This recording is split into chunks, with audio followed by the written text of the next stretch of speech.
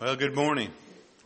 It's good to see you all here this morning, and glad we can come together once again by the Lord's grace to corporately worship.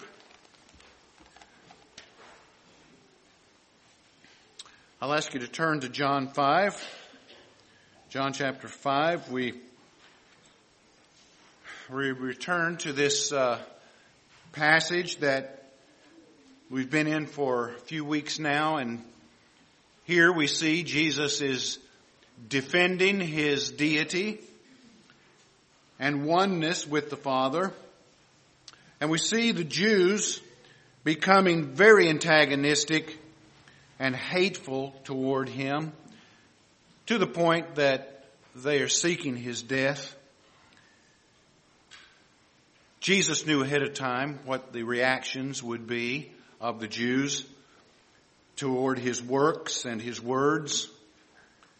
And he told his disciples that they would be treated in the same manner that he is treated as well. So it would not be a surprise when they were persecuted like he is being persecuted. In fact, he said in Matthew 10, verse 24, a disciple is not above his teacher, nor the slave above his master. If they treat me this way, then they will treat you this way. We shouldn't be surprised when people hate us because of our faith in Christ, because of our walk with Christ, because of our standards in Christ and the Word. We shouldn't really be surprised that at the treatment that we get. Increasingly, more and more now, Christians are being blamed for all kinds of things in society. And that's just going to continue. History repeats itself, and it is repeating itself now. Nero blamed the Christians for the burning of Rome. And all through history, it's been the same. Now, the Jews have tried to discredit Jesus on every turn, and specifically on the grounds of the impossibility of his being the Son of God or the Messiah. But their arguments have all failed. And instead of debunking Jesus' claims, his testimony and the testimony of those that are witness to his deity are unimpeded. His defense is impeccable. He is connected to God. And in their evil thinking, if he is not connected to God, as they're thinking, then the only other explanation for his works and power is that he is connected to Satan. That's their thinking.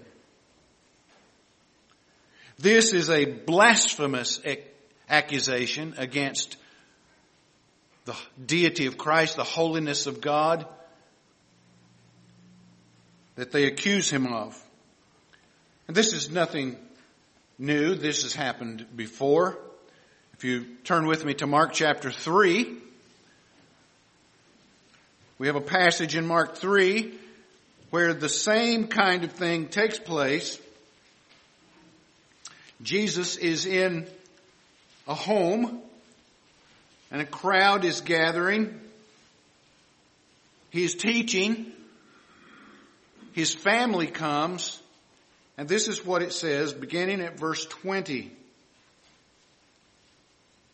Then he went home, and the crowd gathered again so that they could not even eat. And when his family heard it, they went out to seize him, for they were saying, he's out of his mind. And the scribes who came down from Jerusalem were saying, he is possessed by Beelzebul, by the prince of demons. He casts out demons. And he called them to him and said to them in parables, how can Satan cast out Satan? If a kingdom is divided against itself, that kingdom cannot stand. And if a house is divided against itself, that house will not be able to stand. And if Satan has risen up against himself and is divided, he cannot stand, but is coming to an end. But no one can enter a strong man's house and plunder his goods unless he first binds the strong man. Then indeed he may plunder his house. Truly I say to you, all sins will be forgiven the children of men, and whatever blasphemies they utter. But whosoever blasphemes against the Holy Spirit never has forgiveness, but is guilty of an eternal sin. Let me back up just a moment at this passage. I don't want to spend an extra amount of time on it, but I do want to mention some things because there's a lot of misunderstanding that takes place around this passage and others like it. Particularly in verse 27 when he talks about the strong man. Well, who is the strong man? Well, obviously from the context, the strong man is Satan. And he is strong. But this has been misunderstood. And many have taken this passage to mean or to think that we can confront Satan and somehow bind his ability to do his supernatural bidding. And that is not what the passage is teaching. This passage has nothing to do with spiritual warfare. Nowhere in Scripture are we commanded to confront Satan or to confront demons. It's true that the disciples came up against demons, and sometimes they were able to deliver people from demonic activity, and other times they were not able to. But there's nowhere in Scripture that tells us to confront Satan. In fact, if you really want to be biblical about our dealing with Satan, we're commanded to resist him, steadfast in our faith. Resist him, and he'll flee from us. Because he's not going to waste time with people who are exercising their faith in the Lord Jesus Christ when they are walking steadfastly with Christ. Now, what this passage is talking about is Jesus' own supernatural ability to enter the household of Satan, which is earth, and plunder his house. And how did Jesus do that? By living a completely sinless, righteous life, and by dying a sacrificial death and rising again from the dead, victorious over all that Satan is and does. Jesus is the one who binds the strong man. But I want you to notice that latter part of the verse, particularly verses 28 through 30. Because that's the part that we're dealing with here in John 5. Where he says, "Truly I say to you, all sins will be forgiven the children of man, but whatever blasphemies they utter.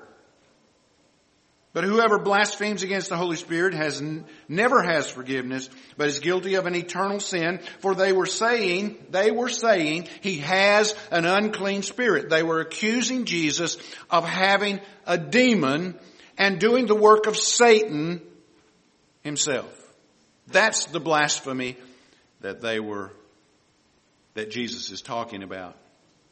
So on the one hand, he says, whatever blasphemies people utter will be forgiven, but there is a blasphemy that will not be forgiven. And that blasphemy is against the Holy Spirit, attributing to God the work of Satan.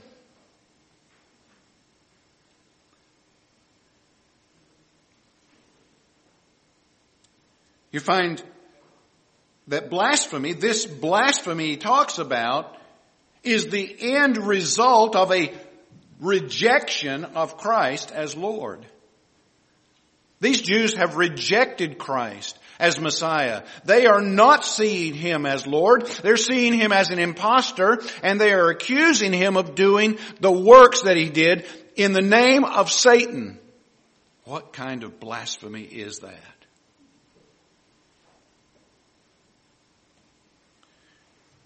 We find other passages, Matthew 12, Luke chapter 11. Over and over the Jews attribute to Jesus the works of Satan. And that, my friends, is the end result of a life of rejection. The seriousness of this sin cannot be overstated. To attribute the righteous acts of God to Satan is first the greatest delight that Satan can have. Think about it. If Satan could take credit for the works of God, would that not delight him? Second, outside of murdering the Son of God on the cross, the greatest form of blasphemy that one can express, these Jews were attributing to the work that Jesus did through the Holy Spirit to Satan. Jesus quickly debunks their erroneous thinking by stating that casting out Satan by the power of Satan would mean that Satan was divided and could not stand, which makes absolutely total sense. He would then be fighting against himself. Jesus' works were a powerful witness of his person as the unique Son of God, and John the Baptist had given his testimony as to Jesus' identity. And now in verses 36 and following, Jesus again speaks of his work with the Father and how they bear testimony to his equality with God. Follow with me beginning verse 36. Jesus said, "But the testimony that I have is greater than that of John," that is John the Baptist. "For the works that the Father has given me to accomplish, the very works that I am doing bear witness about me that the Father has sent me. And the Father who sent me has himself borne witness about me. His voice you have never heard. His form you have never seen. And you do not have his word abiding in you, for you do not believe in the one whom he has sent. You search the Scriptures because you think that in them you have eternal life. And it is they that bear witness about me. Yet you refuse to come to me that you may have life. I do not receive glory from people, but I know that you do not have the love of God within you.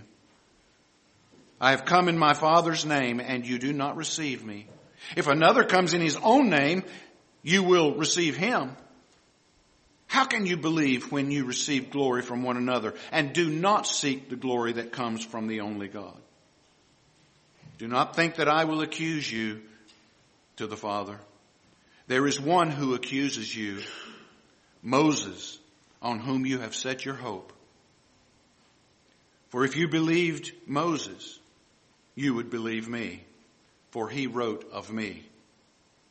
But if you do not believe his writings, how will you believe my words?" The declaration and the demonstration of Christ's work were in perfect sync with the Father and his eternal plan. Now, this is the second time that Jesus has referred to his works being equal to and in sync with the Father's works. He has told them this earlier, and now he emphasizes it with greater significance. These works that he does have far greater significance than any human witness that could come to Jesus' aid.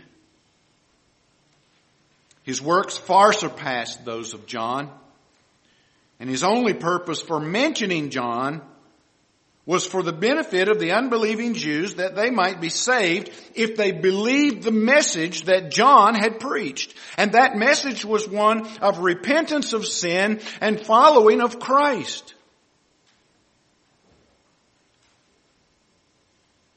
Nicodemus had it right from the very beginning. No one can do the things you do unless God is with him. God himself was approving his Son by giving him these works to perform. The greatest, of course, of these works was redemption that was purchased on the cross by Christ himself, who viewed those works, Jesus viewed those works as complete. Look back at John chapter 4, verse 34. When he spoke to his disciples and said to them that at the well there in Samaria, you remember? They went away to get food. They came back. And this is what he said. My food is to do the will of him who sent me and to accomplish his work. Jesus is saying that he came to accomplish the work of the Father, which was decreed before the foundation of the world, before the creation. The work he's referring to is the work of salvation by the sacrifice of himself for the sins of his people. He shall save his people from their sins. Matthew chapter 1, verse 21. That was the work of the Father, to save all of those that belonged to him. Listen, all of the elect, all of the chosen from the foundation of the world belonged to the Father. They were his.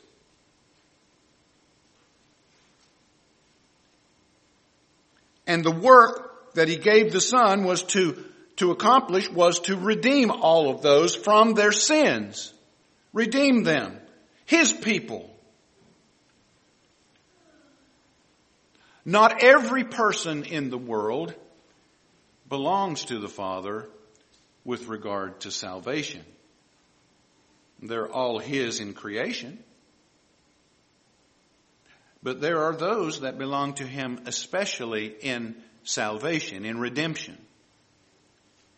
And the Father gave the work to the Son to redeem them. And the Son said, that is what I came to do, to accomplish that work. The words accomplish in John 4:34 literally means to fully or completely finish or accomplish something to perfection. That's what it means. So if you take that meaning and apply it to the work that the Father gave to the Son, it means that the saving or the redeeming of all of God's people will be totally and completely accomplished by the Son. In time, it will all take place, just as God has decreed it to take place. And that's quite a burden off of our shoulders, because we're not responsible for the salvation of or the redemption of anyone. That's God's part. What is our part? Our part is simply to give the good news. That's it. Just give the gospel. Just tell people about Christ and his ability to save them if they will believe and repent and turn from their sins and take him as the treasure of their life.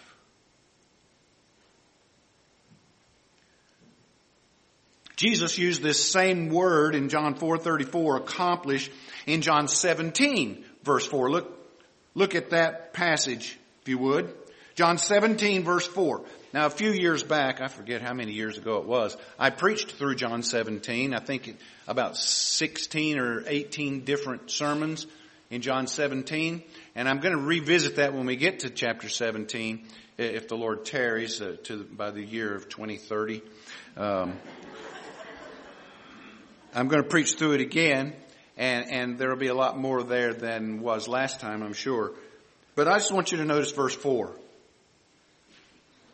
This is before Jesus went to the cross. This is on the night that he was arrested and sent to the bogus trials before Pilate and Herod and the Jews. Listen to what he says, verse 4. I glorified you on earth, having accomplished the work that you gave me to do. So in 17 verse 4, Jesus sees the work that the Father gave him to do, which was the work of redemption of all the people that belong to the Father. He sees that as complete. He sees it as finished. And finished to perfection. Now we'll see this in John chapter 6 when we get over there, and we're coming up on it very clearly. One of my favorite chapters in all of Scripture is John chapter 6, probably equal with Ephesians 1. But Jesus sees the work here as finished. It's done. And he hasn't gone to the cross yet. So what does that say? That says that nothing will stop him from going to the cross. Satan can't stop him. People can't stop him. The Jews couldn't stop him. In fact, they aided in God's plan to send him to the cross. All that was left to carry this out was the actuality of the cross. And now, follow with me to John 19. John 19. Notice verses 28 and to 30. After this, Jesus, knowing that all was now finished, he said, to fulfill the Scriptures, I thirst. Now you see the word finished?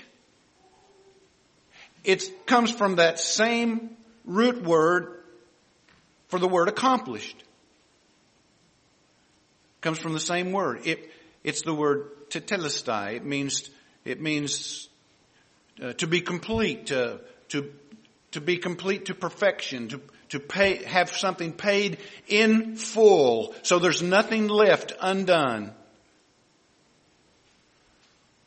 Same root word.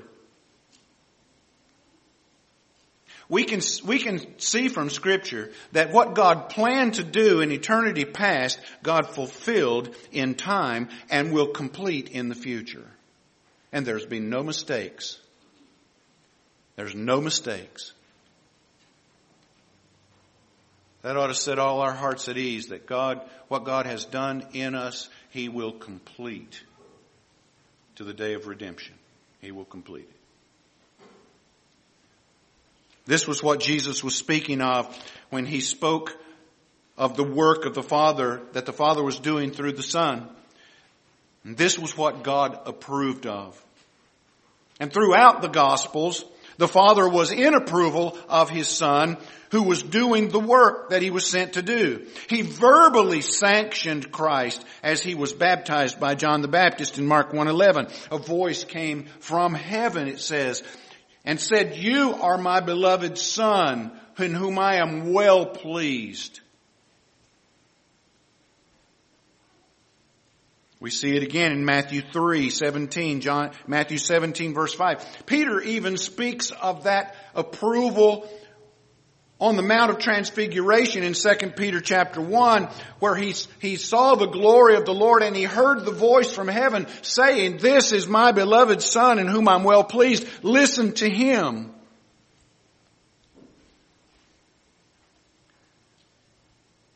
There is then the internal witness of God in the hearts of those who believe. That internal witness of God, the voice of God internally, not an audible one, but an internal one, where we are convinced by the Spirit of God that we are the children of God. Turn to 1 John chapter 5. John speaks of this internal witness of those who believe. In 1 John 5, verses 9 and 10,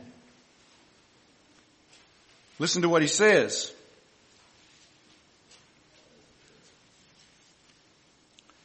If we receive the testimony of men, the testimony of God is greater. Now, where did John get that?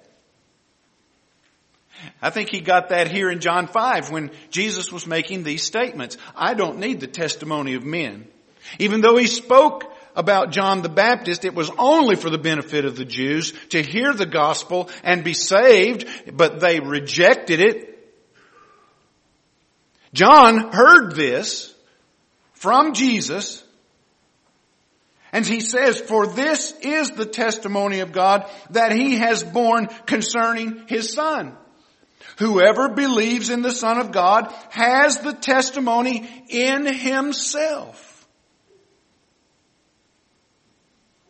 As followers of Christ, as those who have trusted Christ for the forgiveness of sin, we have the testimony of God within us. It's an internal thing that speaks to the things of life and to the things of the world that we are the children of God. And that's why the world hates Jesus. And they hate those who follow him. Because of that witness. It resides in us because we are abiding in him. Whoever does not believe God has made him a liar, because he has not believed the testimony that God has borne concerning his Son. It's all about the Son. It's all about Jesus. And what a person has done with Jesus Christ. Have they received him as the payment for sin? Or have they rejected him in unbelief? When he says in verse 37 of chapter 5, when he says the Father himself has borne witness about me, the words has borne witness is in the perfect tense. Perfect tense, which means that the action of God bearing witness happened in the past and continues on in the present. And it doesn't stop. God is constantly bearing witness about his Son. It is all about him. And that's what pleases the Father. God takes great delight in himself through the person of Christ. Because Christ is God.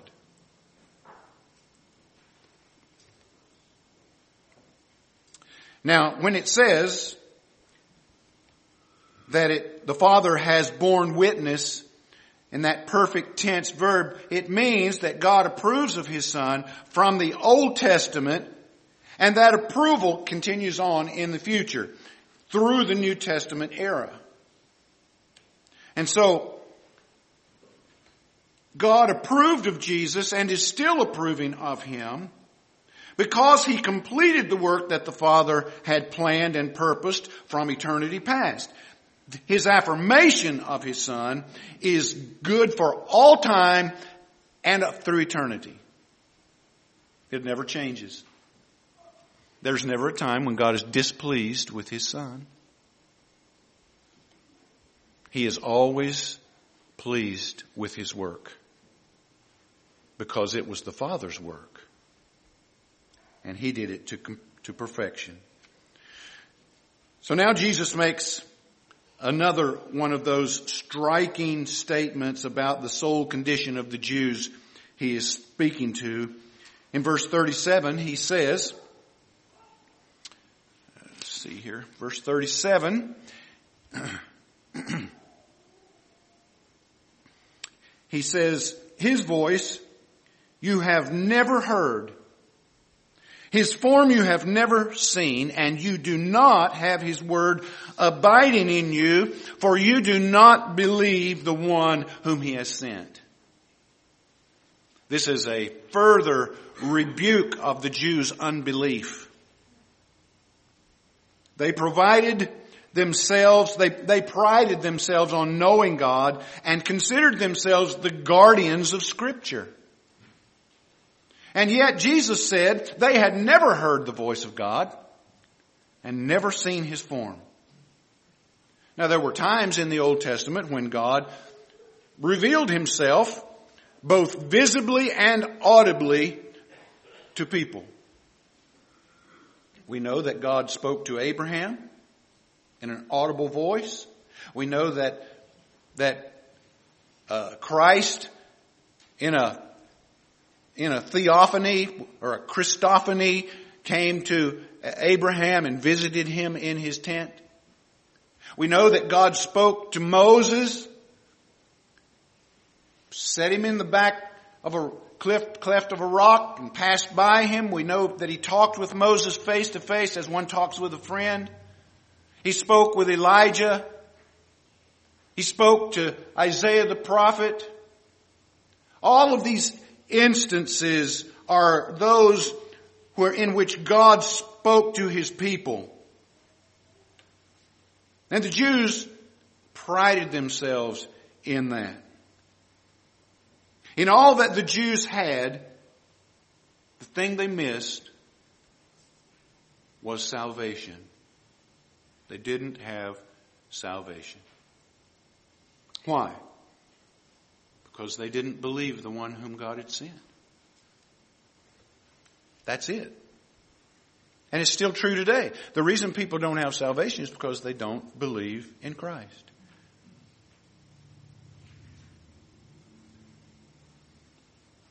God had been silent for 400 years. And now He was speaking in the person of His Son. But they refused to listen to Jesus. He was God's last and full revelation to men. And they rejected Him. And in doing so, they rejected both God and the Scriptures that He had given them. Even though they thought they were upholding the Scriptures, they really weren't. It's a wonderful thing to know the living God and His Son, Jesus Christ. And in knowing Him, we have all of the blessings that heaven affords. Just read Ephesians 1 sometimes, see what those blessings are. So the first witness that Jesus had were the works of the Father. The second was the witness of John the Baptist. The third was the Heavenly Father Himself, coupled with the works that He'd given the Son to do. And now the fourth is the Scriptures. The Scriptures that bear witness of Him. Every chapter, every verse of the Old Testament is about the Son. It's about Christ. No matter how obscure they may seem, they all point in one direction. They point to the one who came, was born of a virgin, lived a perfect life, died for sinners, and rose again. Now, in verses 39 to 47, Jesus refers to the Old Testament Scriptures as His next source of testimony concerning His divinity. I'm not going to get all the way to 47 this morning, since it's not going to happen. But we'll get part of the way in the few minutes that we have left. As I said earlier, the Jews were proud of the fact that they had the Scriptures and that then considered themselves the benefactors of it. To them, knowing the Scriptures was equal to having life, eternal life. But there is a vast difference in knowing much about the Scriptures and letting that knowledge work within one's heart for salvation. That was what the Jews were missing.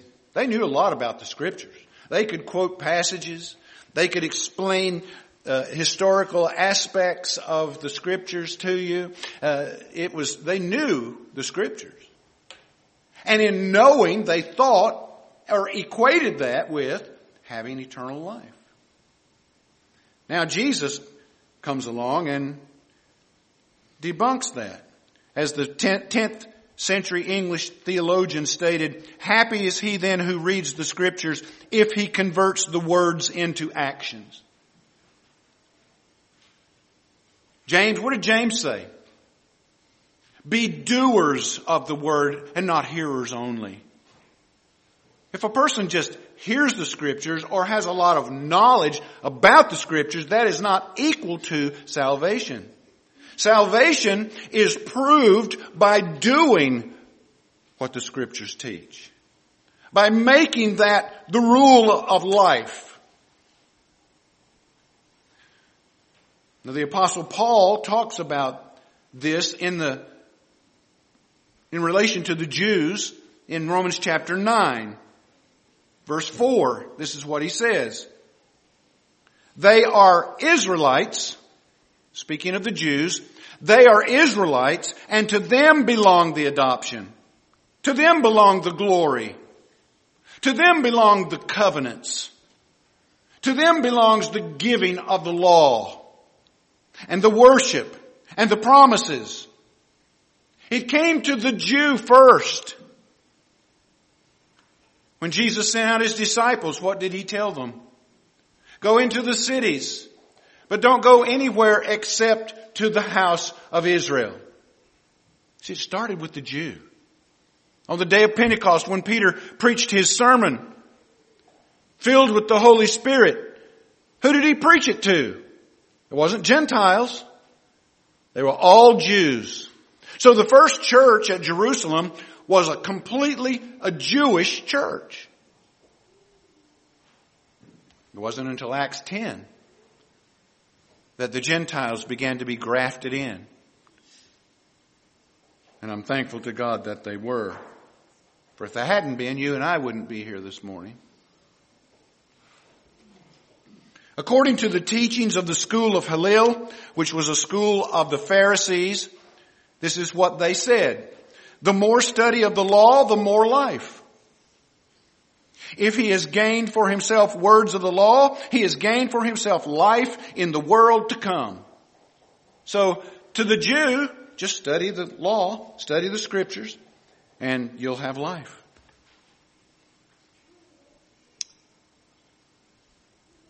But Jesus says no. The Jews knew a lot about the Scriptures, but they didn't have it working in their heart. And that's why Jesus said, you do not have the Word of God in you. You know a lot about it. You can quote verses and chapters, but you don't have it in you. You don't have it in your heart, in your soul. They were in the Word, but the Word was not in them.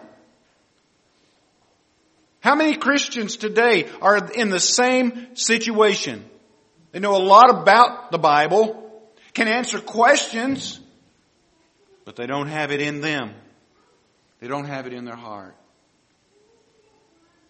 What a deception. Their searching of the Word had led them to think they had life, but Jesus tells them now in verse 38 that the Word of God was not residing in them. How can he make such a dogmatic statement? Because he knows what's in man. He knows. He knows what's in every one of us. He knows whether we love him or not. He knows whether we have a desire to obey him or not.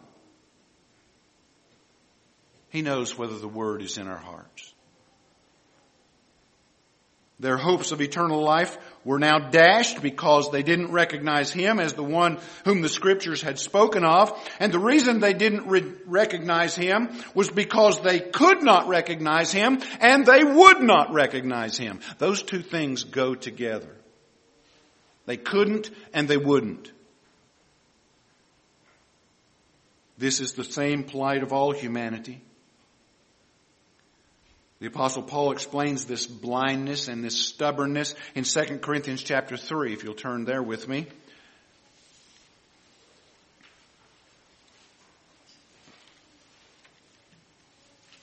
Now this all will come very clear in chapter 6. All comes very clear as Jesus gives teaching about God's work of salvation and how He saves people. In chapter 6. We'll get there very soon now.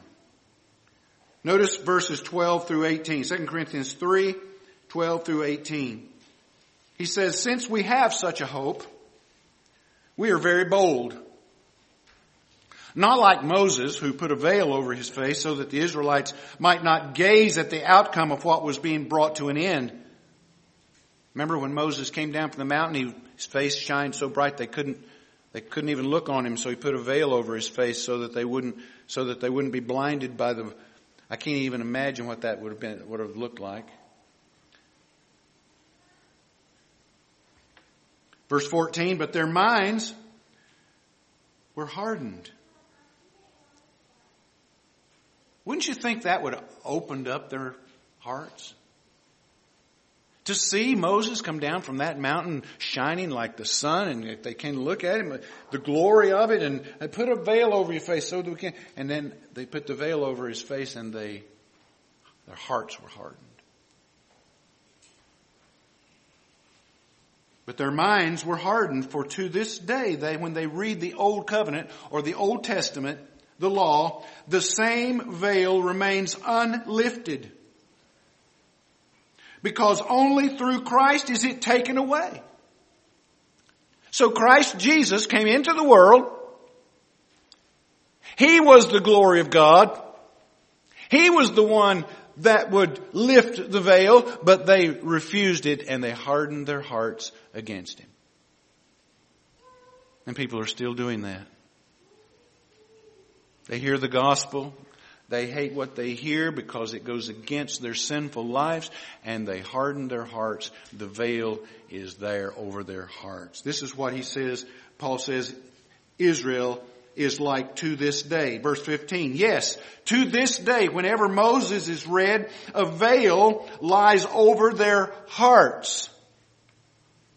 But when one turns to the Lord, the veil is removed. Chapter 6 will tell us how they turned to the Lord. You should go ahead of me and study chapter 6. And it'll open your eyes more to what is coming. Verse 17, now the Lord is the Spirit, and where the Spirit of the Lord is, there's freedom. Freedom from what? Freedom from the dominion or the dominance of sin. Verse 18, and we all with unveiled face. Now the veil's gone. How is it gone? It's gone through Christ. Notice what he says. With unveiled face, we behold the glory of the Lord and are being transformed into the same image from one degree of glory to another. So as we live our lives and the veil is now removed, we can see the Lord Jesus and His Word is in our hearts. He is working His Word through us, and outward we become more and more like Christ as we study His Word, as we find what He says, and as we obey what He says, we become more and more like Him until the day that we are exactly like Him, according to 1 John 3 verse 2.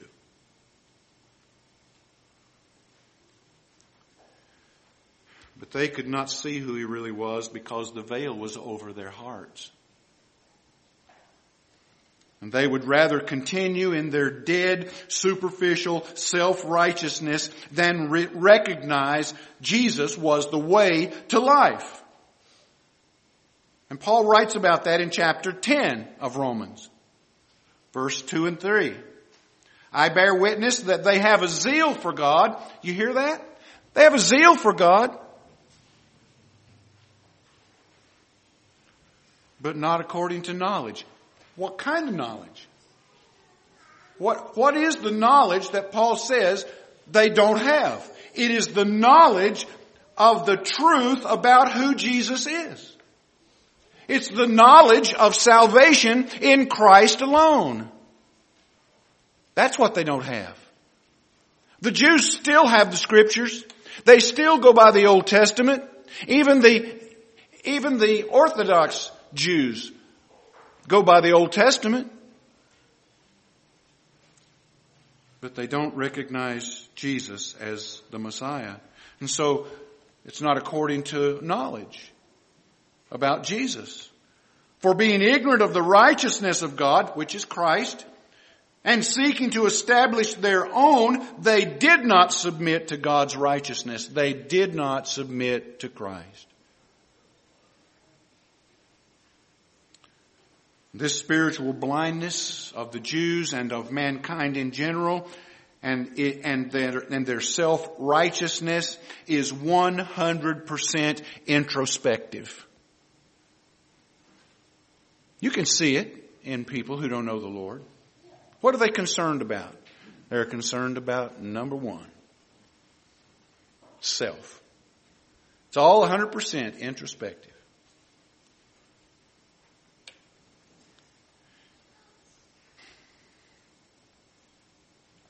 One last passage that I'll have you turn to, and then I'm going to wrap it up. 2 Corinthians chapter 4. I've got 5 minutes. I'm doing good this morning. 2 Corinthians chapter 4, verses 4 through 6. Notice he's speaking about unbelievers, both Jew and Gentile. Verse 4, he says, in their case, the God of this world has blinded the minds of the unbelievers. That's Satan, the God of this world, Satan, has blinded their minds to keep them from seeing the light of the gospel of the glory of Christ, who is the image of God. You can't be saved without recognizing Christ as Lord and receiving salvation from Him alone. So, notice verse 5. For what we proclaim is not ourselves, but Jesus Christ as Lord, with ourselves as your servants for Jesus' sake. For God, who said, light shine out of darkness, let light shine out of darkness, has shone in our hearts to give the light of the knowledge of the glory of God in the face of Jesus.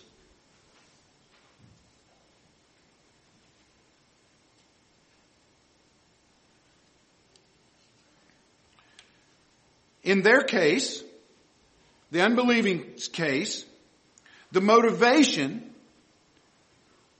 behind their unbelief was that they did not want to recognize Christ and only wanted to recognize themselves. The word refuse in verse 40 of chapter 5, yet you refuse to come to me that you might have life. That word refuse means to feel or have a desire for something, to want something strongly. You think you have life, therefore you refuse. You strongly refuse to come to me. You don't desire what I have. And the reason people don't come to Christ is because they don't want to come to Christ. Couple that with their natural inability, and you have a seemingly impossible situation. They don't want to come, and they can't come, therefore it's impossible for them to come. But it's not impossible, because God can overcome the inability, and He can overcome their desire to refuse, which is exactly what He does in salvation. Every single soul that's ever been saved, God has worked His work to overcome those obstacles, to bring His children, His people, into His family. All things are possible with God. Christ can overcome the darkness and the ignorance that besets the fallen human heart and bring light where only darkness exists. And that's the good news of the gospel. That Christ saves sinners who live in darkness. Now in verses 41 to 47, Jesus bears down harder on their unbelief, and He challenges their inconsistencies, saying that they are willing to receive others but not Him. Even though he had given so many testimonies of his equality with the Father, they still refused to believe in him. So we'll carry on from there next time, and I'm right on time this morning, so praise the Lord.